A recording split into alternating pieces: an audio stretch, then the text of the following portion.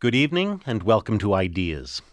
I'm Paul Kennedy and this is part 2 of To Hurt or to Heal, a 5-hour series by David Cayley exploring the purpose of criminal justice. The victim represents the community, and that is what is so critical in regenerating, I think, public confidence in a system that has really become, I really believe, completely denigrated in the eyes of most of Canada. That's the voice of Priscilla de Villiers, speaking for what's come to be called the victims movement. To her, it's a movement which gives voice to epidemic popular dissatisfaction with the criminal justice system, and at the same time holds the key to its regeneration. In tonight's program, we'll trace the emergence of this movement and examine its possible impacts on how we do justice. Does a better deal for victims inevitably mean harsh treatment for offenders? Or is there a more constructive way for victims and the communities they represent to call offenders to account? That's the question in part 2 of To Hurt or to Heal by David Cayley. Throughout most of human history, redressing crime was the business of the people involved. Victims demanded satisfaction, offenders offered redress, and community assemblies enforced settlements. Law, writes legal historian Harold Berman, was not an instrument to separate people from one another on the basis of a set of principles, but rather a matter of holding people together, a matter of reconciliation. The idea that crime is an offense against the state, a violation of the king's peace, goes back only as far as the Middle Ages, when rulers for the first time assumed the power to prosecute crime. Idealistic accounts of this innovation say that it was intended to limit vengeance. Realists stress its usefulness in dramatizing the terrible power of the emerging states of modern Europe. Either way, crime became an affair of the state. The offender gradually lost his right to initiate a settlement, the victim any right to make a claim. The community became an audience, and the severity and duration of punishment became the yardstick of justice. A generation ago, this system was largely taken for granted as a great modern achievement. Today, it's subject to radical challenge, and from two sides. Victims and dissatisfied communities have tried to increase public safety by demanding a stricter, more accountable justice system. A second movement promotes restorative justice. People in this movement argue that tightening the existing system will only make things worse.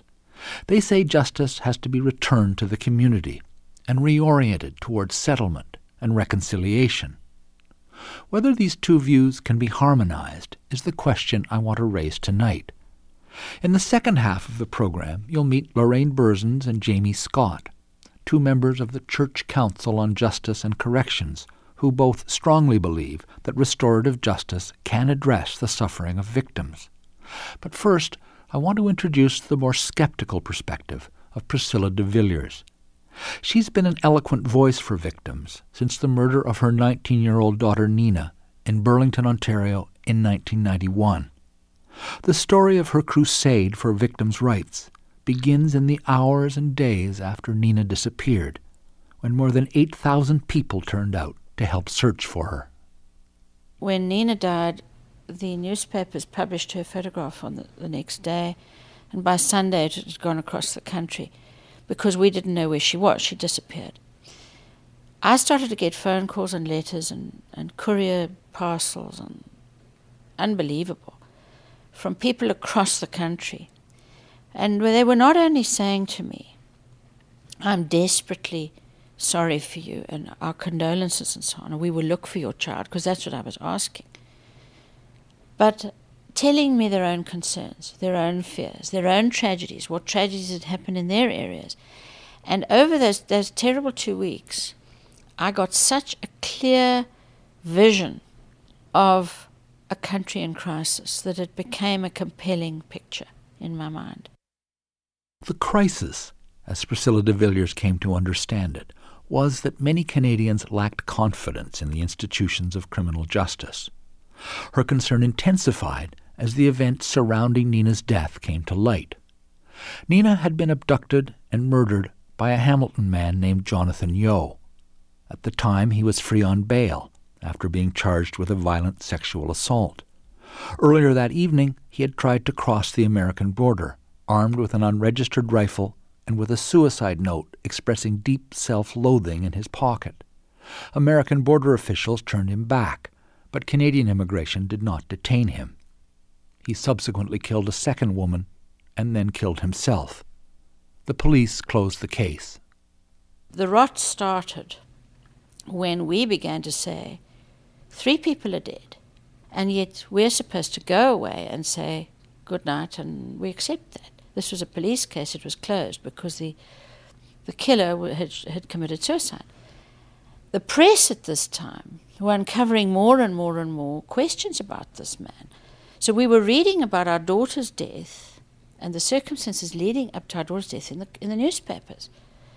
Questions arose. Why was a dangerous man who was out on bail for a violent sexual assault with a weapon on another stranger, a girl jogging, why was he out on bail? Why did he have his weapon? Why did he attempt to leave the country? And why was he not apprehended? These are the questions that were being raised. But no level of government would answer them. We had no contact. And it got to the point that I spoke to the Attorney General at the time, Howard Hampton, on a radio phone-in show. He knew I was going to phone. I insisted that they tell him that he was prepared. That is how I had to access him. That is the only contact we had. And more questions began to arise. And so I saw the confidence of the community diminish. People from my tennis club who felt desperately violated. My child had been snatched from the parking lot of the club where all our children had grown up, and her father was 400 yards away. So the sense of violation was acute. And so 5 of us started a petition, which all it was a protest. And before we knew where we were, we had 2.5 million signatures. The whole country was humming, and that's how Caveat grew up. Caveat is an acronym standing for Canadians Against Violence Everywhere, Advocating Its Termination. The organization grew out of the wildfire success of the de Villiers petition and went on to become an influential lobby on criminal justice policy. The petition indicted the justice system for failing to protect the vulnerable and asked for restrictions on bail and parole, stiffer sentences for crimes of violence, and greater public accountability. Much of this has subsequently happened. Bail and parole hearings have been tightened, and the most recent sentencing data from Statistics Canada indicate a startling 50% increase in the median sentence for crimes of violence over the last 5 years. A number of Canadian governments have also enacted victims' bills of rights. Some of this legislation was initially pretty toothless, amounting to little more than statements of high-minded principle, but Mrs. de Villiers says that political commitment to victims continues to strengthen. The federal government has just come out with some victim policy and criminal law, and the provincial government in Ontario has just brought about the Office of Victims of Crime. There's the understanding that victims of crime need to have access to information. They need to understand what is happening. They need to be included. They need to be told when the trial is. This was not happening. They need to be told if it's going to be remanded. One victim came to me who the trial had been remanded. She'd lost 100 days of work trying to go to the hearing of a man who'd been stalking her for 3 years, and he was destroying her life, and she had a very real need to be there. And every time she drove the 100 kilometers or so, the case had been remanded for some reason, and she was never informed. I mean, that type of thing is just a case of sheer good manners, and there is no reason why this should not happen in every courtroom in the country. The provincial government in Ontario has recently appointed 57 more crowns so that they will have more time to at least meet once with the victim and explain what is happening. In Manitoba, they've done some extremely innovative things with their legislation and, in fact, are bringing in an accountability mechanism so that if the victim does not receive just basic common courtesies, there is an accountability, and that would be the crown to the legislature. This is happening in states across North America. In Europe, they've been way ahead. I mean, they've had victims involved in some sentencing, for example, in Germany, for years, and yet they've found no discernible difference in sentencing patterns over, I think it's 25 years. So that victims can be introduced without compromising fair trial for the accused. We're not asking for the victim to be involved in the actual sentencing, but the federal government has now enacted a law that the victim's impact statement will be heard if the victim so wishes, because it's your one way of telling the court what the impact has been, and we need to hear it. The victims' rights movement has enjoyed dramatic political success during the last few years. But to Priscilla de Villiers, this success remains very partial and incomplete. Many people in the law still see the full inclusion of the victim as a threat to the fairness and impartiality of justice. And court hearings, she says, are still often conducted in terms that neutralize and sterilize the human meaning of what has occurred, thus protecting offenders from having to face what they have actually done to other people. Because we've gone so far to this idea, and for good reasons, but we've gone too far, in this idea that the crime is against the state, I think too few people who would offend can see that this is actually a crime against the person. Because from the time they actually commit that crime, it is drummed into them that we must get you off at any price, we'll plea bargain you away for any damn thing, and that your enemy is the crown. Not you've offended against this person in an unimaginable way, and this person is the one that we care about and that we're supporting and that we're trying to protect. And so that it personalizes what has happened, instead of making it an impersonal crime against a huge body, which is what the courts do. The idea that crime is primarily a violation of law rather than of persons is deeply entrenched in our justice system, both as a belief and as a way of doing things. The legislation of victims' rights may have put a dent in this view, but it has hardly overturned it. And it is because victims still often occupy a tenuous, not yet fully legitimate position in criminal justice that Priscilla de Villiers is wary of the current vogue for restorative justice. She worries that making justice a matter of settlement and reconciliation might simply become a new form of pressure on the victims of crime.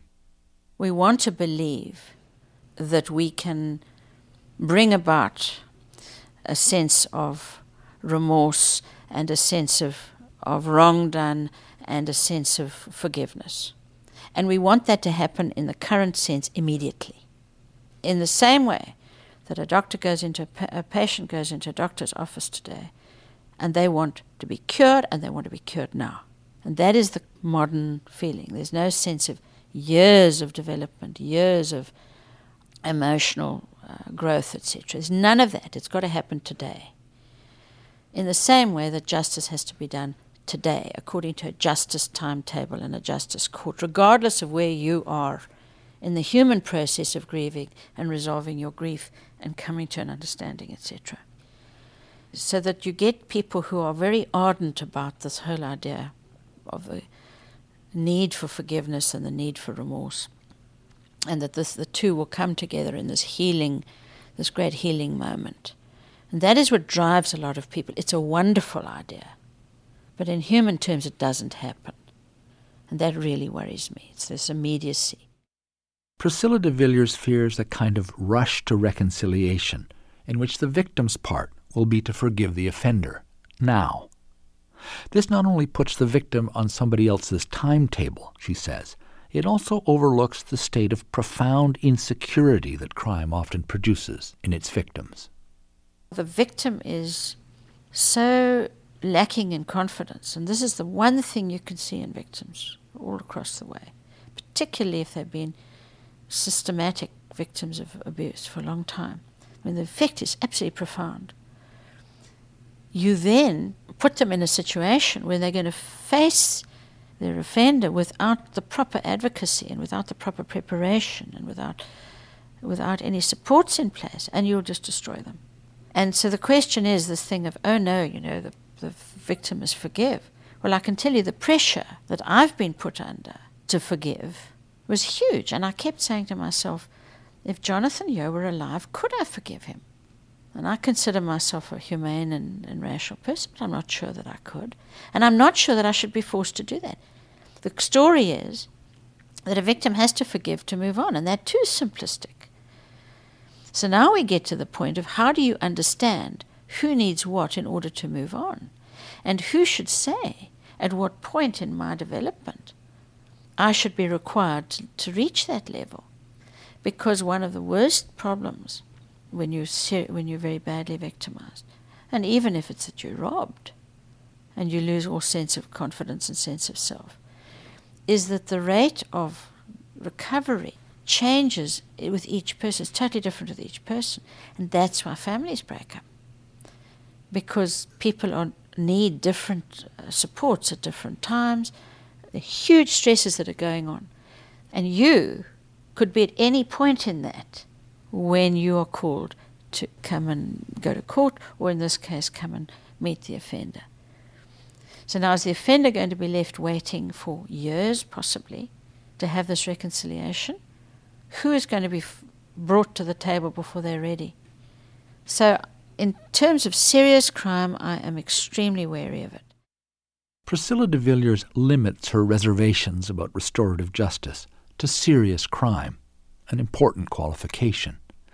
As a victim's advocate, she has mainly been concerned with others, like herself, who have suffered unspeakable pain and destruction, cases where even the foolhardy would hardly dare to propose restorative justice.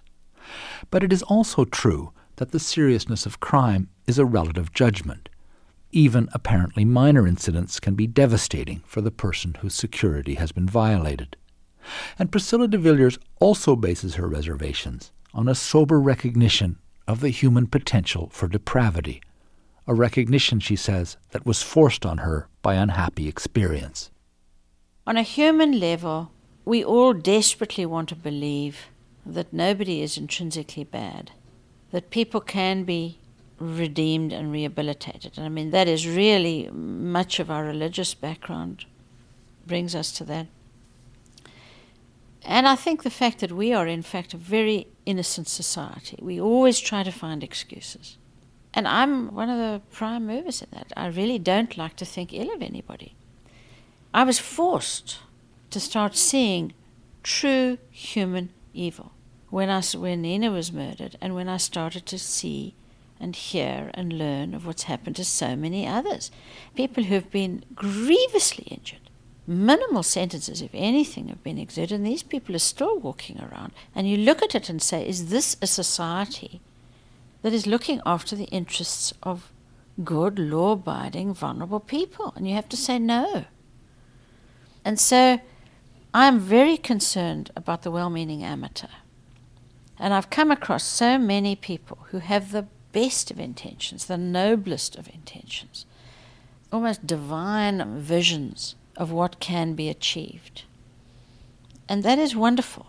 But the problem is they are as blind as anyone can be when it comes down to what has happened to the victim of this. And in fact, when those victims have said, I don't want this person in my neighborhood, I don't want this person to have access to me, take him away, you are then accused of being vengeful and vindictive and worse than that. And yet, by the same people who are trying their best to see the good in the perpetrators. Victims of crime, I don't know, are the forgotten people. And if there's so little interest and so little concern and so little understanding of what has happened to these people, how are you going to represent them in a situation where you're trying to develop some resolution? Priscilla de Villiers' skepticism about restorative justice grows from her feeling that Canadian society is not yet prepared to fully face the devastation produced by violent crime, nor willing to accord the victims of this violence the dignity and the support they deserve. And until this happens, she argues, there will remain a danger of victims being railroaded into spurious reconciliations in the name of restorative justice.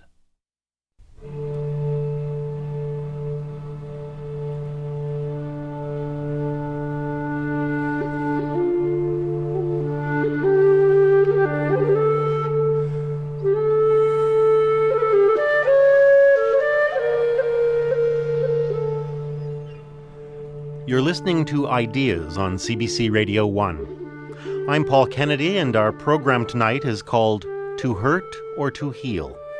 It's presented by David Cayley. Now that you've heard Priscilla de Villiers' cautions about restorative justice, I want to turn, in the balance of tonight's program, to a second view, one that sees restorative justice as a possible answer to the alienation of victims. I'll conclude with a look at a project that tries to incorporate victims in the resolution of serious crimes. But first, I want to lay out some of the analysis on which this project is based. The analyst is Lorraine Berzins, who's been for many years a member of the Church Council on Justice and Corrections, an Ottawa-based consortium of Christian churches. Since its founding in 1974, it's been one of the main centres from which restorative justice thinking has spread in Canada.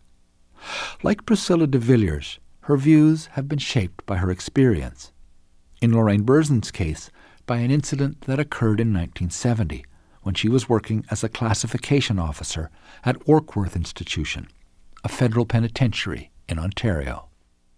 I was working in my office, and this prisoner whom I barely knew, he wasn't someone that I knew well, came into my office with a letter for me to read, and he was very shaky and very jittery, and I read the letter under this kind of duress, and I saw in the letter that he was saying, I'm holding you hostage, and I want you to call the warden of the prison and get us a car and some $10,000 that I know they have in there, and we'll see how much they care about you. If we're able to get onto the 401 safely and I can get away, I will let you go.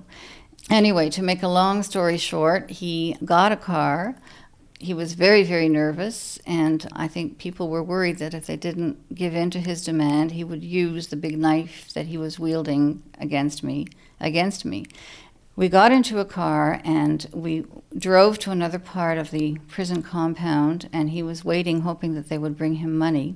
And I was thinking all along, I've got to do something about this. And so it was a two-door car, and I was in the back seat. And I asked him if I could sit in the front seat, and he let me sit in the front seat. And the minute I saw that I had a chance to make a break, I opened the door of the car and ran. The prisoner, in a rage, jumped out of the car behind me and caught me and put me back in the car and started driving quite recklessly out of the prison compound and said, you tricked me, which I had. You really wanted to get me killed. And then I realized that I couldn't count on other people to save me.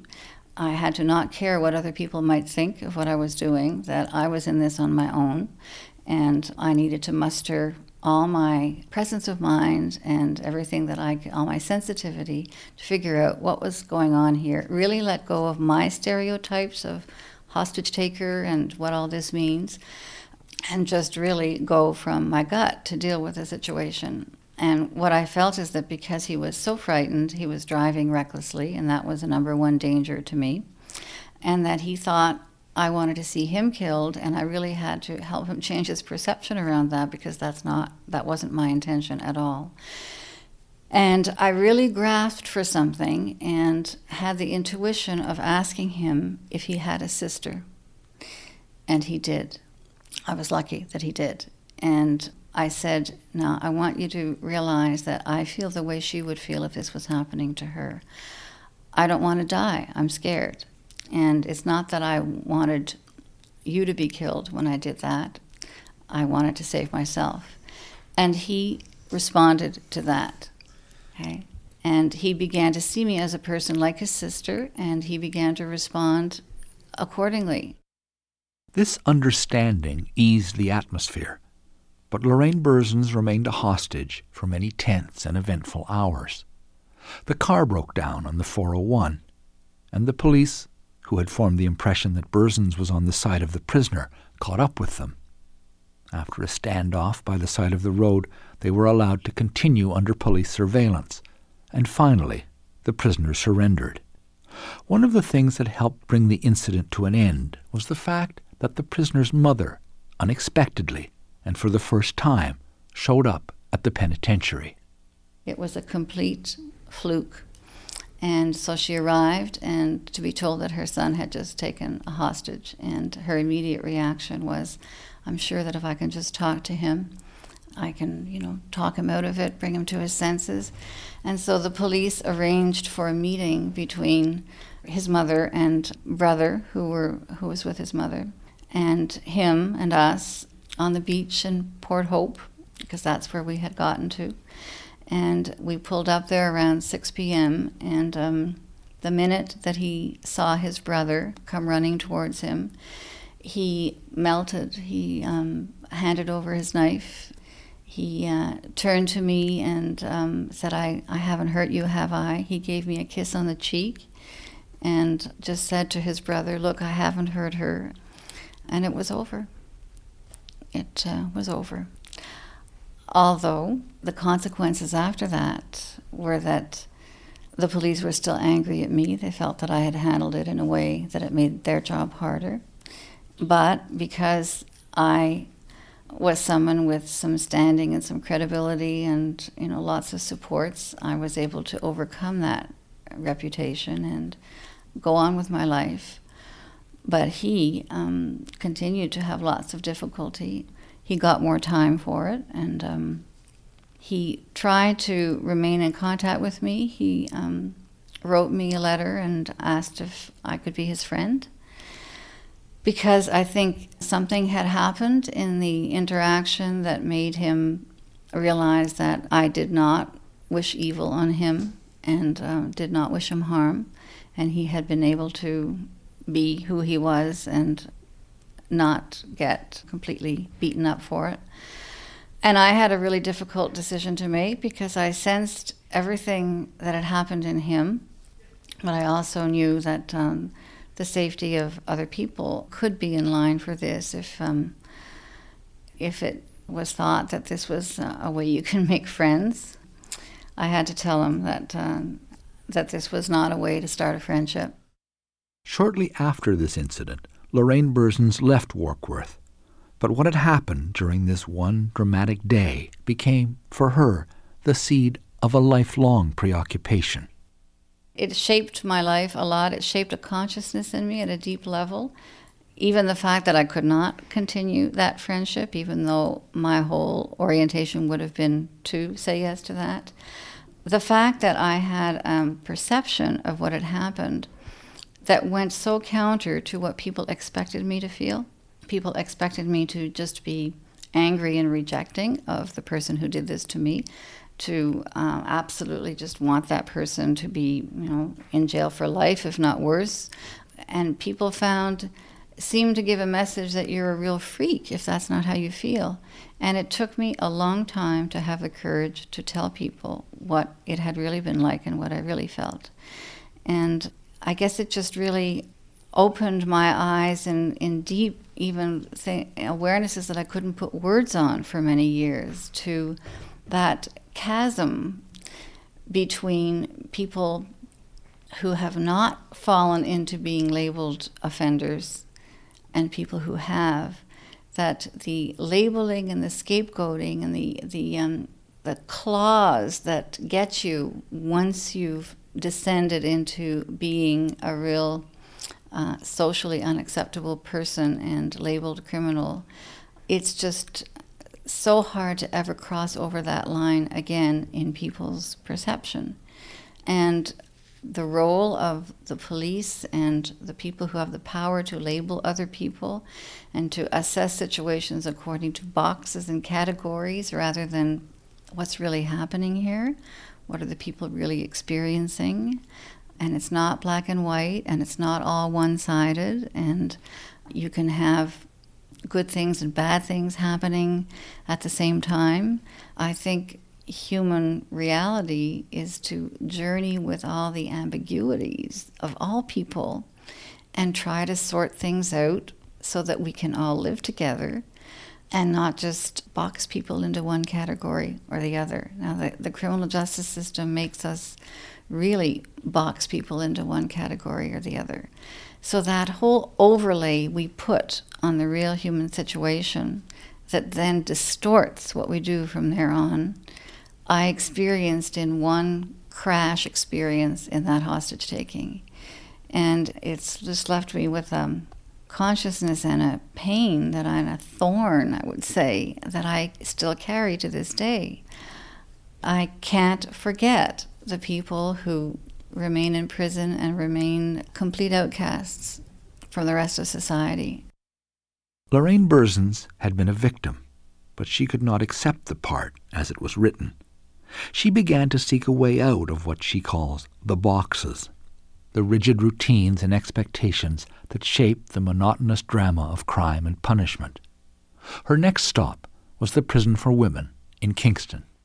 What we were tangling with and dealing with were human beings in pain, with shame, with guilt, the prisoners, with many, many social problems and previous victimizations of their own in most cases.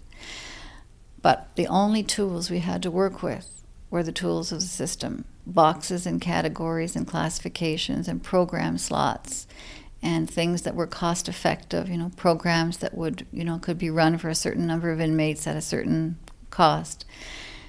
There was just no connection between the important stuff to work on and the tools that we had to work with, and particularly related to women. I just came to the conclusion that criminology had absolutely nothing to offer that was of help in dealing with their problems, and that in fact it could be a wonderful opportunity to start from scratch and to start with the person, because you had a very small number. You could easily deal with them in terms of their individual situation and really go searching in each individual situation for what's happened here, who needs what, where is the community, where has this person come from, what guilt does she need to deal with? Because that's the other thing I found in prison, that in those days we were so focused on her as, or him as a prisoner, we never ever stopped to consider how we should deal with what they had actually done and what the human consequences were for that for the victim that it had been done to, and how their families were, all their unfinished business with the community. So the real issues that needed to be dealt with, we weren't touching at all. Part of the problem, Lorraine Berzins concluded, is an understanding of justice as a set of highly structured oppositions: police versus criminal, prosecutor versus accused, offenders' rights versus victims' rights, jailer versus prisoner. These contests leave neither respite nor room for those affected to really get to grips with the harm that has been done. The trial process, for her, is typical. In the criminal justice system, partly because we're enlightened enough to want to respect human rights, we get an adversarial system that says that because the punishment will be great, we need to make sure that people's rights are really protected before we take it upon ourselves as a state to remove their liberty. And I think it's just set in motion a process of adversarial technical games that in court, just legal tactics, that have absolutely decimated the integrity of the process as any kind of a moral process that can help us to come to terms with the kind of evil we have seen done here. It's lost all credibility. I don't think anybody believes that the outcome that is there is really the right moral outcome in most cases. I think many people realize that it depends on the skill of the lawyer, and sometimes it depends on the ability of a lawyer to play the dirtiest tricks possible in an adversarial system. And it encourages people who are accused to really not feel safe in owning up to any responsibility for anything. It encourages them to play the game as much as they can to get away with it, which inflames the situation for all the other parties who hear about it, the victim and the rest of the community. And I just think it's a totally morally bankrupt process. One of the reasons why Lorraine Berzins thinks that our institutions of criminal justice are bankrupt is because they express what she calls an obsolete worldview. Crime is treated as an isolated act, the offender as an isolated agent, and this, for her, does not accord with a contemporary understanding of the way things actually occur. We understand now that individual behavior is not solely a result of individual decisions and choices, that there's a whole web of organically interconnected forces that are influencing everything, and that things in the real world don't work the way the abstractions and categories are telling us they work. Degrees of responsibility, degrees of factors that influenced what happened, degrees of culpability, effects of what happened, they have a completely different substance in the real world as experienced, and this overlay of abstract categorization and deciding that if you meet this and this and this criteria, the solution is such and such a sentence. It's not connected to the real world at all. And this emphasis on trying to find proportionality between the seriousness of what you have done and the seriousness of the sentence that you should be given, it's completely an abstract concept. And in the real world, that's not the way things are. Also, just the fact that what's happened in the incident itself, that the telescope or the microscope gets put on through the criminal justice system, is just the thin edge of the wedge at the tip of the iceberg of the whole context for it happening has been, the divisions and injustices in society that were there already. So to begin to just pick out one injustice that happened when one person hit another person is, just magnifying out of proportion something that belongs in a much bigger context. Enlarging the context, Lorraine Berzins admits, will not be easy. The criminal justice system may falsify and oversimplify the reality of crime, but it also estranges this reality, keeps it at a safe distance. Someone is to blame, someone is being punished. Adopting a more ecological view of crime, she recognizes, would demand much more of the citizenry, and this is a prime reason why things tend to stay as they are.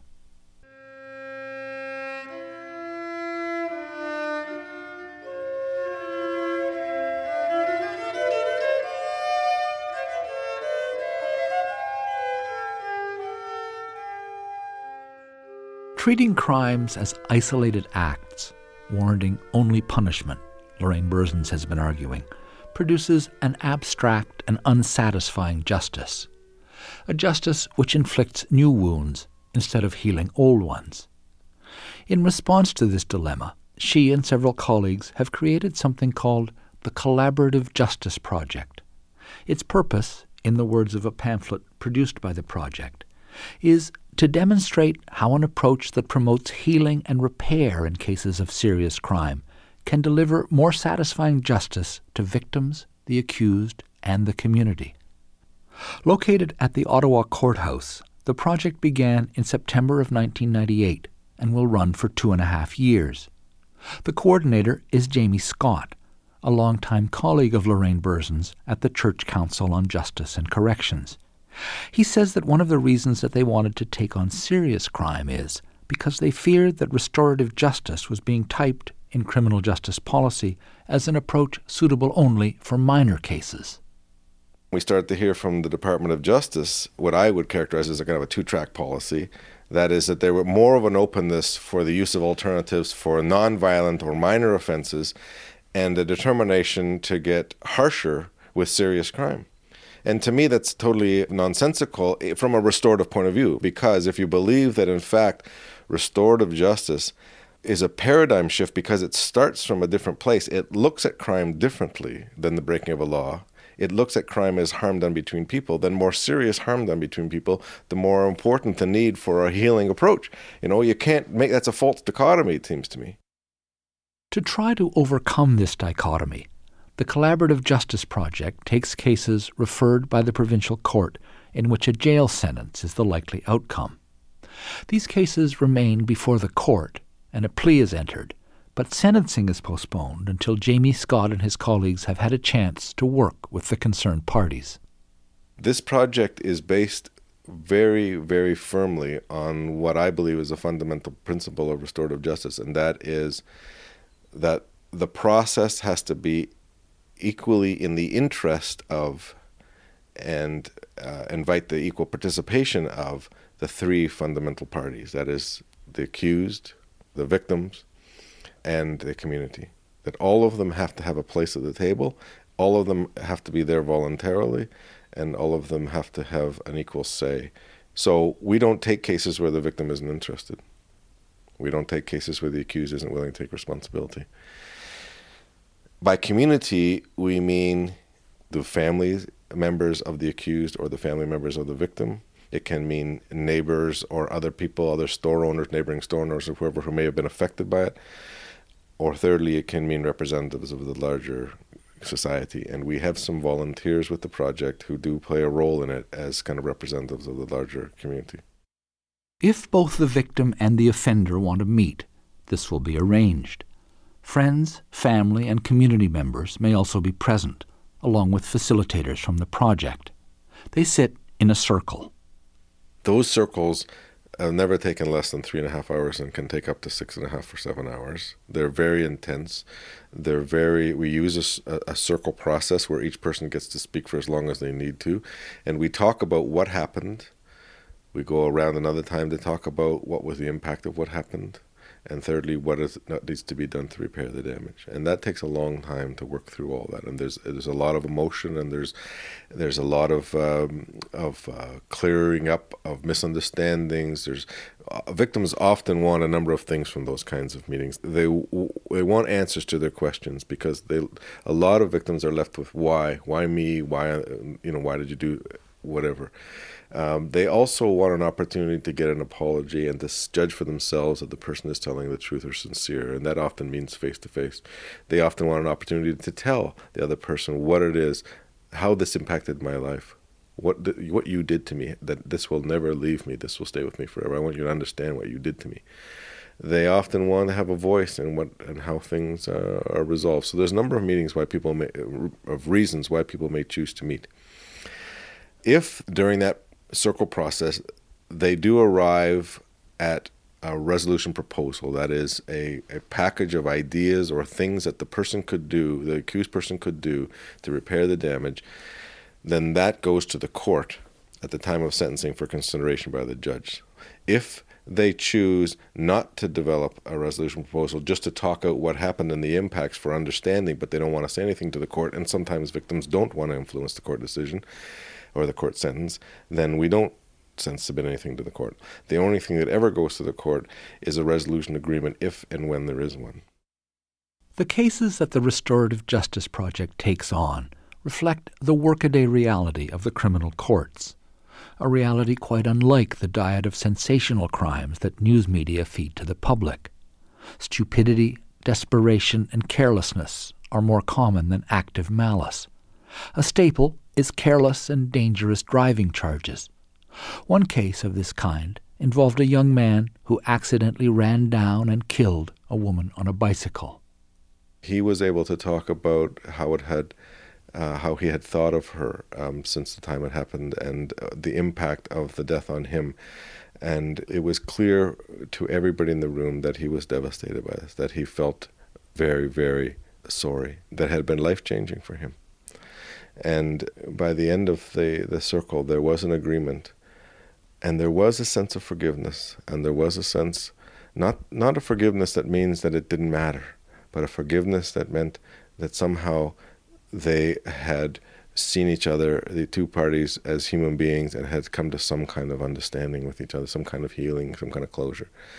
And when he went to be sentenced in the court, the family sat together. The generosity the bereaved family showed to this young man was made possible by the understanding that was reached in the circle.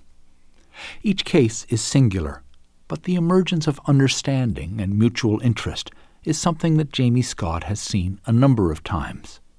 Another case involved a young man who had stolen a car, broken into a store, and then been chased at high speed by the police. He ended up paying significant restitution to the woman whose car he'd stolen. He did work at the store that he'd broken into. He put in a number of days of work there. He offered an apology to a police officer. He went on a police ride-along to learn about the dangers that police face when they're having to pull over cars and not know who's inside. He's undertaking a number of hours of community service, and he's seeking some counseling. So these are all things that people felt would actually help him not only to deal with some of his issues, but also give him a sense that he had repaired the damage in a way that would be reinforcing the sense that he'd done wrong, but he'd faced it and he dealt with it, and now he had some self-respect as opposed to simply being stigmatized as a loser. Such opportunities to make amends allow the offender a way out of his disgrace, but he is also required to face the destruction and sometimes terror for which he has been responsible. And this happens in an atmosphere of sincerity, in which this harm is much harder to avoid or deny than it is in the antagonistic setting of the court. One such case involved a bank robber meeting with two tellers he had held up.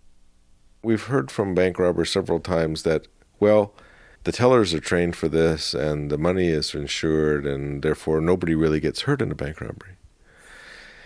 Well, this is the thinking that I guess allows them to not feel they're really doing anything that serious.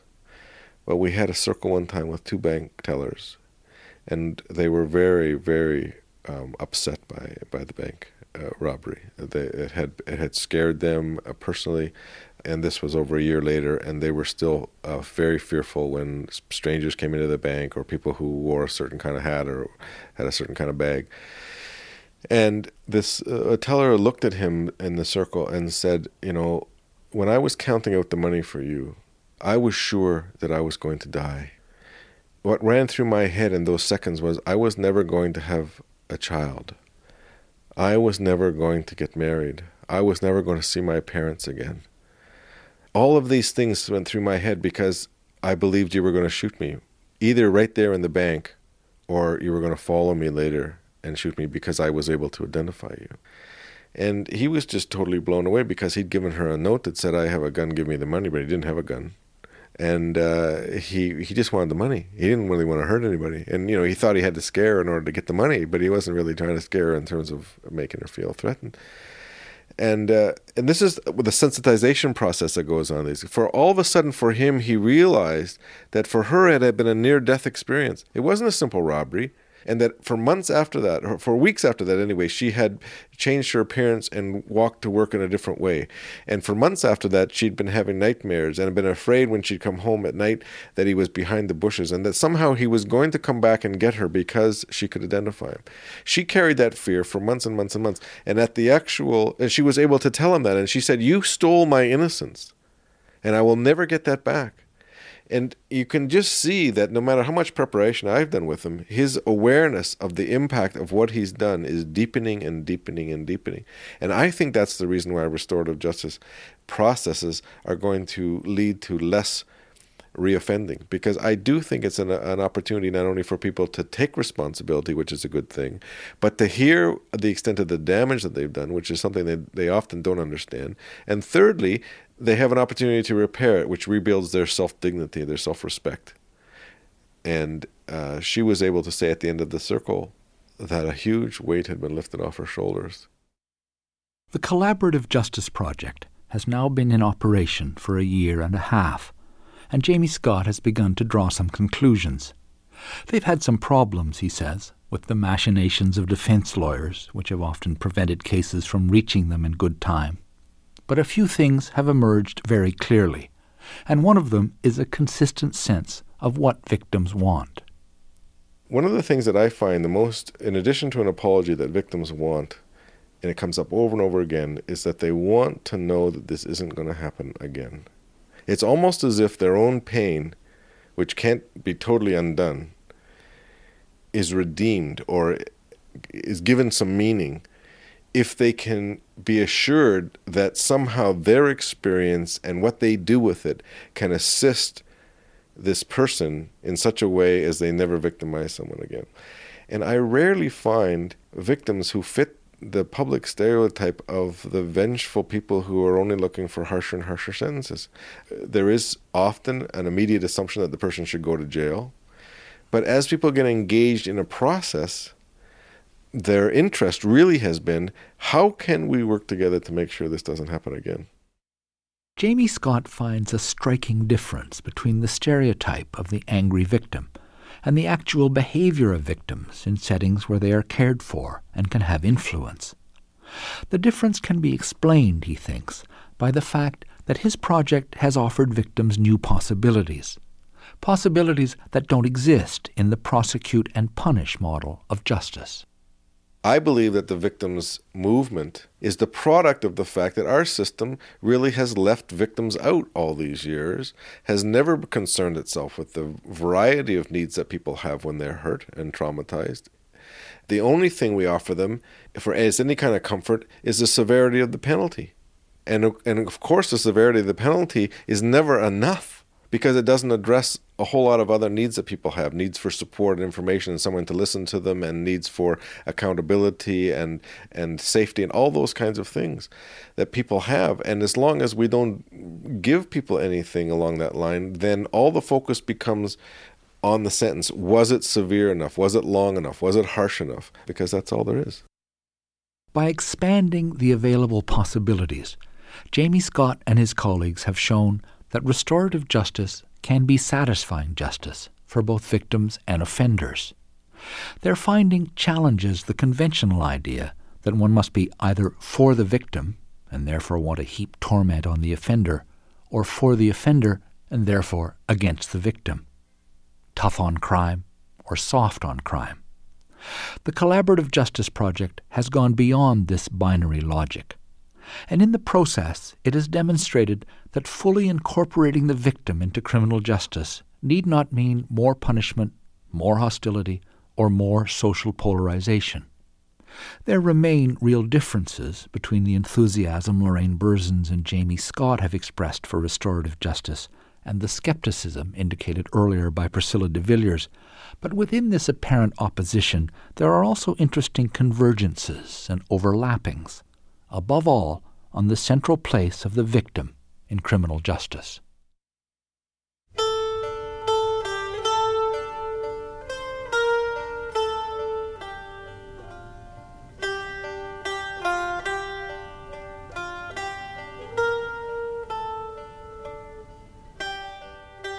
On Ideas Tonight, you've listened to Part 2 of To Hurt or to Heal.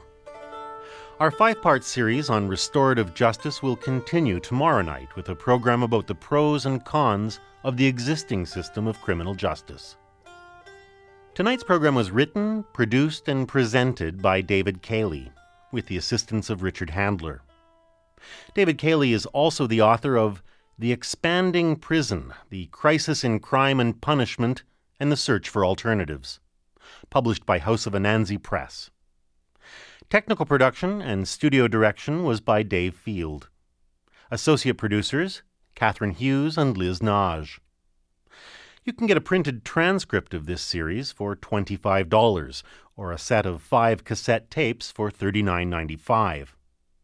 To order by credit card, call us at area code 416-205-7367. Or send a check to Ideas Transcripts, Box 500, Station A, Toronto, M5W1E6.